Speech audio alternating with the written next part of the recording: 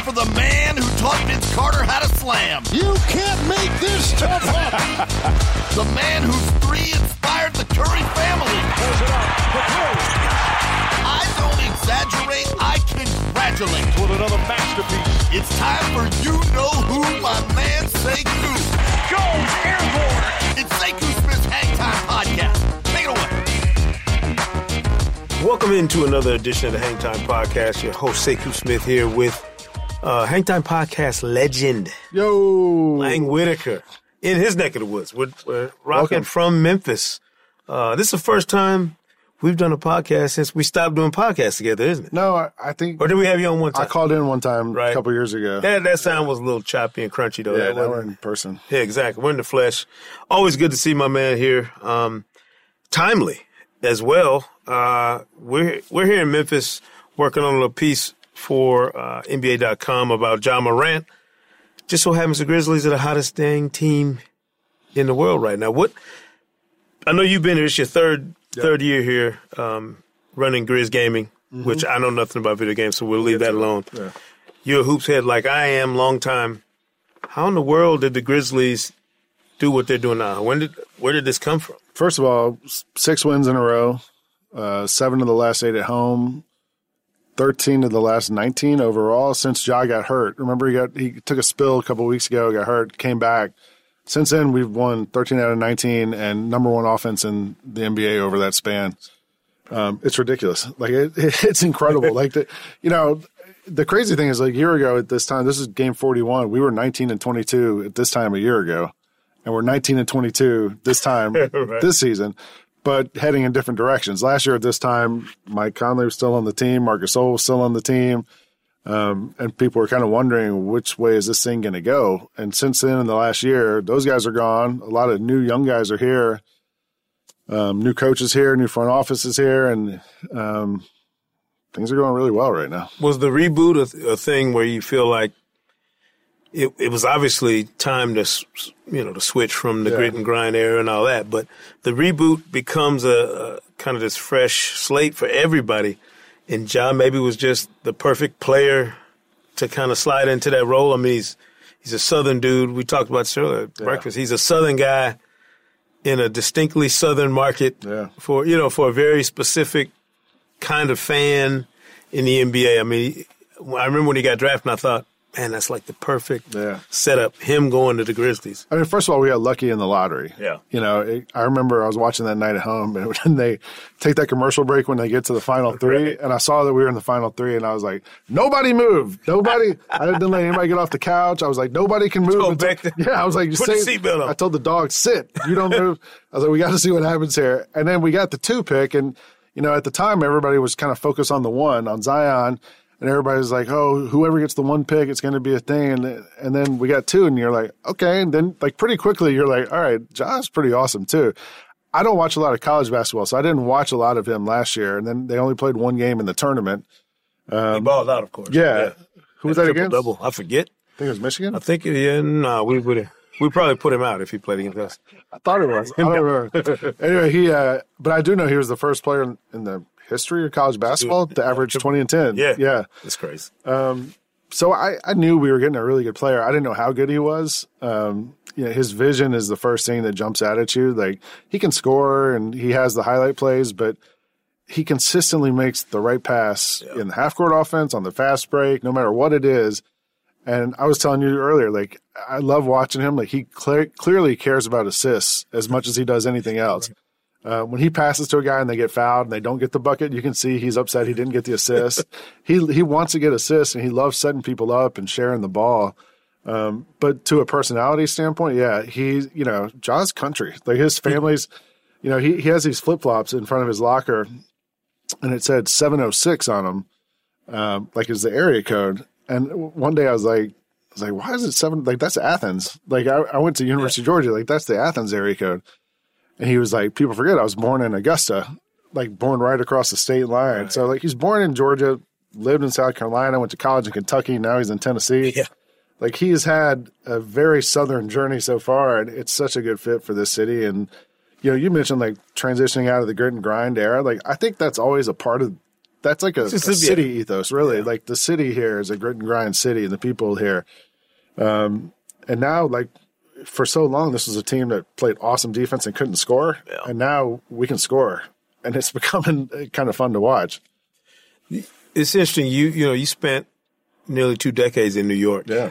Transitioning down here, you think about what that's like for players, for Ja, a guy who's, so young now that this is just the start of his journey. But for you, how different was this watching the league, covering the league in that New York market, and then coming down here in Memphis and being here and refocusing how you evaluate the league? I had been here a couple times in the playoffs for NBA.com covering series. I was here when the Grizzlies played the Spurs and that Clipper series when they got into it. Mm-hmm. And so I'd been here a few times and sort of knew the downtown area. We're getting breaking news right now. The Atlanta Hawks have traded guard Allen Crabbe to Minnesota for point guard Jeff Teague and Treveon Graham. Jeff Teague back to the Hawks. He's back. He's going to back up Treveon. Now that's life coming full circle. Sorry to interrupt you. No. Nothing like breaking news. And Jeff's brother's here on the hustle. Marcus plays here. Wow. Yeah. But anyway, coming from New York to here, I called one of my friends when I got the job, and he was like, "Oh, you'll love Memphis. Memphis has soul." And that was the perfect way to describe what this city is like. I always tell people, having been here now for a few years, like, unlike a lot of other cities, like Memphis doesn't need a chamber of commerce to like say what this city is about. Right. Like, you can go stand on top of the Peabody and you're like, all right, that's where rock and roll started. That's where blues came to America. That's where barbecue got invented. That's where the civil rights movement changed forever. Like, the city has such a broad and diverse history, and it's pretty easy to find that. I love being here, and this organization has been great to me, and it's fun to be here right now when Josh here, and Jaren's here, and we have all these young guys, and they're all kind of finding their way. Taylor Jenkins is 40 games into his career as a coach. But it's been exciting to watch. People always want to put a ceiling or guess what the ceiling is for a group.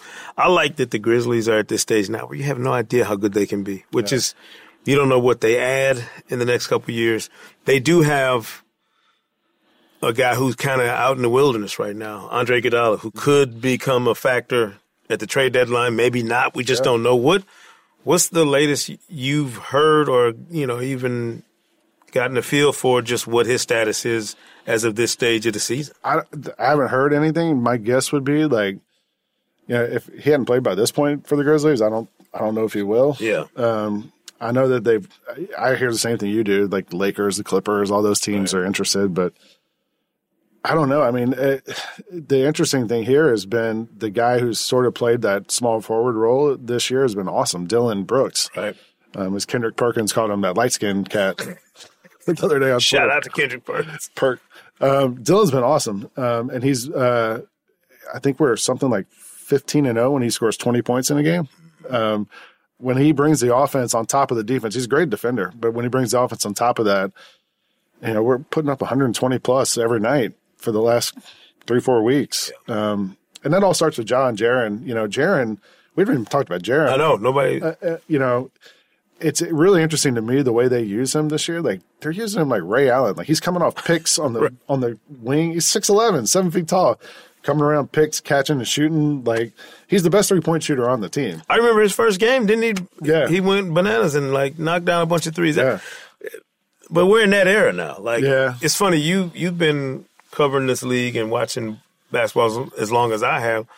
I would have slapped somebody if they told me 25 years ago that the game would look like it looks now.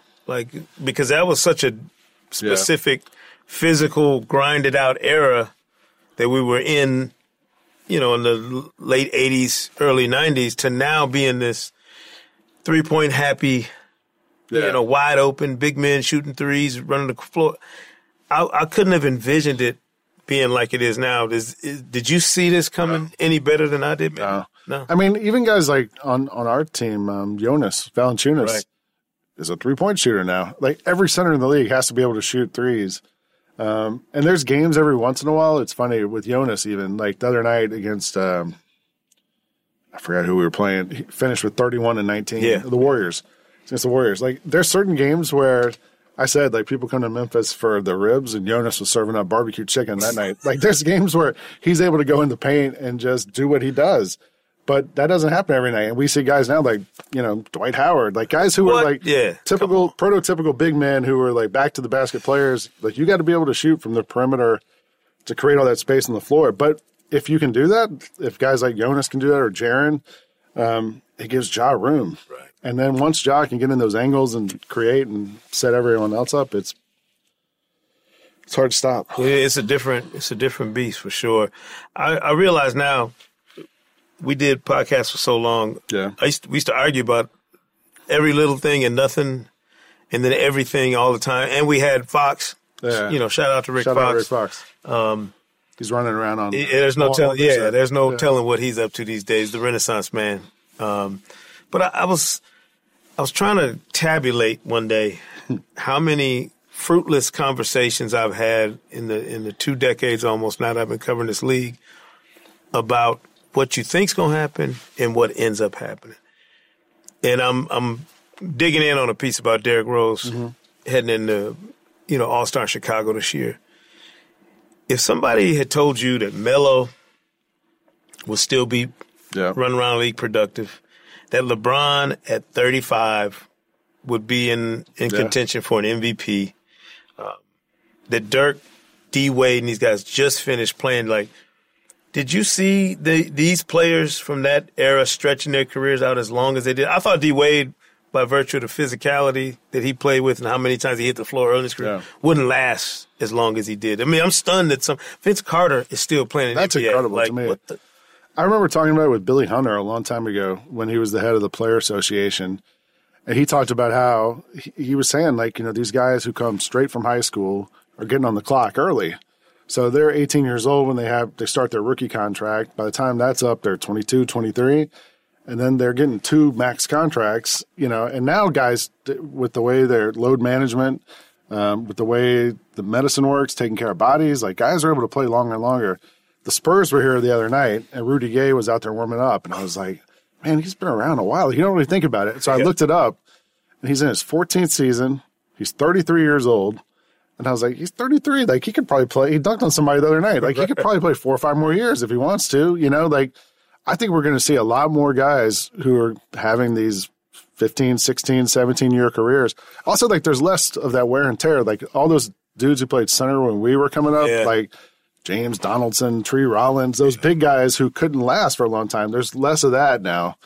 And I think with the premium being put on medicine and exercise and guys being in shape and all that, like, I think we're going to see a lot longer careers. We haven't had a chance to argue about this, and I keep hearing people complain about the way James Harden plays. Like, he's, there's no fun if he's just. I don't mind it. I don't mind the way the game's changed. It's not my favorite thing to watch. I kind of like that it's different now. I don't know if it'd be as much fun if it was the same game that we saw 15 years ago. I don't know if it's as much fun if you watch Harden every night. You know what I mean? Harden's also like sort of the exception to the the way the game is played is one thing. The way James Harden plays it is another thing. They were here Tuesday night. I watched him take 42 shots, I think it was, or 35 shots. He finished with 48 points or something. I mean, it's unbelievable. On offense, he comes down, dribbles, and just tells guys to get out of the way and goes one-on-one. And look, it's almost like he's kind of developed a way to play within the rules. He found some loopholes, like, I can draw fouls here. I can get free throws, which are free points. They're free. I can shoot threes. Like, he found a way to maximize what he can do. But the way he plays, I feel like that's kind of the extreme version of the way the game is played today. Like he's averaging 38 points a game. Like, no one talks about this. That I do every week on the MVP. And people are mad. Like, how can he not be the MVP? 45% from the field, averaging 38 points a game. And if any other player did that, say 5 years ago, if you had said Steph Curry's averaging 38 a game and shooting 45%, everybody's it'd be Steph watch every night, no question. But somehow Harden's doing this, and we're all just kind of like, whatever. They made us numb, though. I told somebody I remember the first year when Russell Westbrook averaged triple-double, won MVP the year, same year KD went to the Warriors. And then he came back there the next year, and I was like, they're desensitizing us to how great they are. Like, we're not going to appreciate this era of the NBA until we get some distance from it. Because everybody, Steph shooting from the distance he started shooting from inspired a lot of other guys. You see Trae Young and some younger players now. Yeah. It's not this strikingly crazy thing anymore. Now it's pull up from 35. Yeah, people are doing it on the regular, which is, I don't know if that's good for the game or bad for it, but it's definitely different. It is. We don't see it that often here. Like, I mean, even Ja, Ja will take threes, but he doesn't pull up from 38 like those guys do. It is a totally different game. I mean, we're treading on Rick Fox get off my lawn territory here. Like I was thinking about that the other day. How all you got to do is mention the way the game used to be played, and all those old dudes get all upset about it. Started putting out the get off my lawn signs, and they're like, all right, this is they can't play the way it is today. But Harden and those guys to me are an example of like, this is how it is now. And big change. It actually reminds me of college football. Like they just had the championship game this week, and LSU and Clemson played each other. And I was thinking about how, like, in the SEC, it used to be you had a quarterback, a fullback, a tailback, and you ran, sweep left or right. Right. How many times did LSU motion the running back completely out of the backfield? It'd be like 3rd and 2, and it's the quarterback by himself back there, and then he becomes a running back, and you can't block him because you got to cover everybody else. Like, and if you don't play that way now in college football, you don't have a chance. You have to have a running quarterback and somebody who can be that extra runner. The NBA is the same way. Like, if you don't play the way this game is played now, Taylor Jenkins has come in here, and his motto all year has been "Let it fly." Yeah, like get up and down, let it fly, and doesn't matter who it is. Like if the shot's there, you take it. And at the beginning of the year, it was like a transition, but now all of a sudden, dudes are letting it fly, and we're scoring 120 a game, and it's tough to stop. I guess it's called evolution. Yeah, and 2020. Started off on a sour note for a lot of people in the NBA. I hadn't really talked about it, but David Stern, longtime commissioner and the commissioner emeritus, when he passed on New Year's Day, you wrote a very interesting thing about Stern and kind of your relationship with him and interviewing him for the first time when you were Slam. And you mentioned about going to the Sunday brunch. Yeah. And I remember we went to one. I'm trying to remember where it was. Was it Vegas? Vegas was somewhere. The first one I got invited to. Yeah, we went to it. I remember we went to it one time. There's maybe like 7 or 8 people other than us in the thing. And I remember him shooting us looks like, what are you two morons doing here? Yeah. I probably still smelled from the night before, to be honest. Like it was Vegas. It was Sunday morning at like 8 a.m. They're like, oh, you're going to have breakfast with David Stern. Right. I'm like, okay. I guess I got to go. Like, I can't call in sick to this. I don't know if people appreciate, and his memorial service is coming up next week. I don't know if people appreciate the era of the NBA that he, lorded over. I can't think of another business, at least not another sports business, that changed its DNA as dramatically as the league did in the 30 years he was commissioner. People are talking about all the things they remember about Stern and all the reasons why he was so good at what he did. And I read a lot of things about how he was a much nicer, warmer person than you thought from which I agree with. I mean, the times I ever interacted with him, he was great. What do you think is going to be the lasting legacy? You think about commissioners in other sports and they have stuff named after him, all that. What's Stern's legacy 20 years from now, 30 years from now when people look back on his time?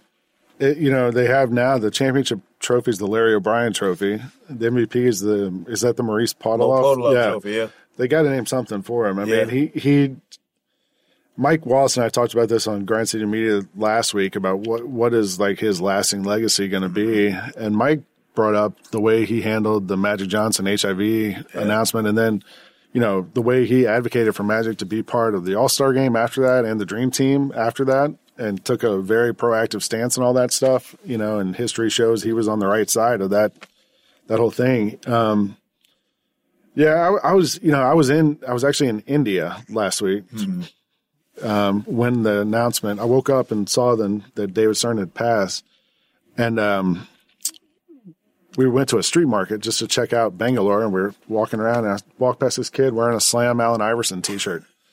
I was like, are you kidding me? And I stopped the kid, and I was like, can I take your photo? And he goes, yeah. And my wife's like, he worked there. He did help make that magazine. But it made me think about Stern. This was 2 hours after seeing the news, and I'm like, man, without David Stern, this doesn't happen. Like this, he helped push the league to lift a lot of barriers and go around the world. And the phrase I used was he kind of flattened the world. He recognized that technology made it available, and unlike any other sports league in the world, it managed to make this thing go worldwide. And you see kids wearing Allen Iverson T-shirts literally halfway around the world from Memphis now. And it's pretty amazing. And he was always awesome to me and to you, I know. And, we'll miss him. Yeah, it's strange, too, because, it's almost like having nostalgic thoughts about the Mean Principal. So many people thought he was the big bad wolf, and I was like, I never felt like that. I never felt he was nearly – and I think Adam Silver's done a tremendous job. Obviously, Adam was groomed for the position, took over, and has taken the league to the next level. David never called us into his office to fine us or anything. Yeah, true. I think some people might have a different view of him. Good point. Yeah.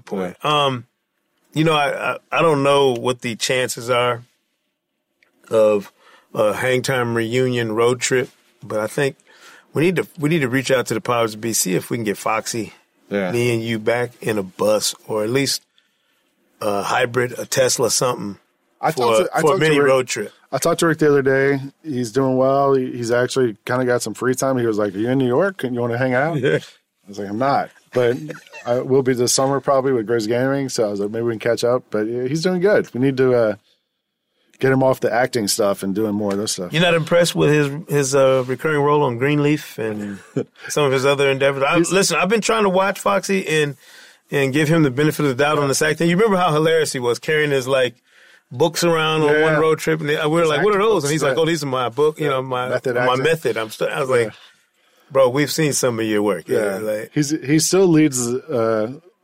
I was going to say leads the league, but it's not that. But he still leads the acting league, I guess, in movies that come out on not Fridays.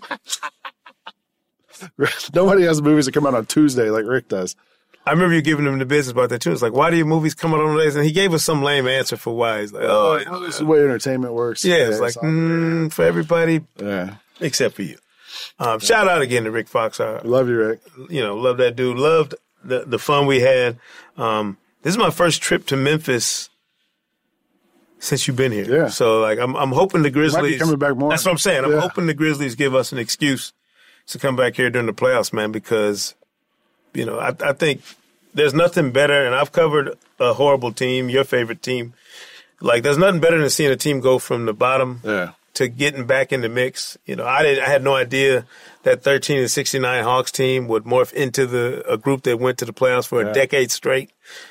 Again, this is the best reality show going, pro sports. You never know what's going to happen. You never know how it changes. So maybe they get a chance to get these Grizzlies in the playoffs. Maybe that's the taste they need to start a run like that. Yeah, let's get past All-Star. We're literally at the halfway point of the season. So they've been really good. Taylor's been really good by being pragmatic about it and just game by game, day by day. The same way Budenholzer was in Atlanta. It's just every day we get better. And I feel like the guys now have seen, if we just commit to this thing, we're going to keep getting better, and it's starting to show results, and, see where it goes from here. No doubt. Y'all know his voice. We all loved the wild times we had on the Hang Time podcast. Lang Whitaker of Grizz Gaming now, but still the homie. Appreciate it. Always good to see you, man. Yeah, man. Always. Thanks. Appreciate it. As always, we got to shout out our guest this week, my main man, Lang Whitaker, joining us on the Hang Time podcast. Wish we did our old Hang Time podcast more often. Group's not together anymore, but certainly love hearing his voice here on the Hang Time podcast. We'll see you again right here next week on the Hang Time podcast. Thanks for listening to Sekou Smith's Hang Time podcast. Be sure to check out previous episodes on Apple Podcasts, Spotify, NBA.com/hangtime, or wherever you listen to podcasts. Until next time, Hoops fans.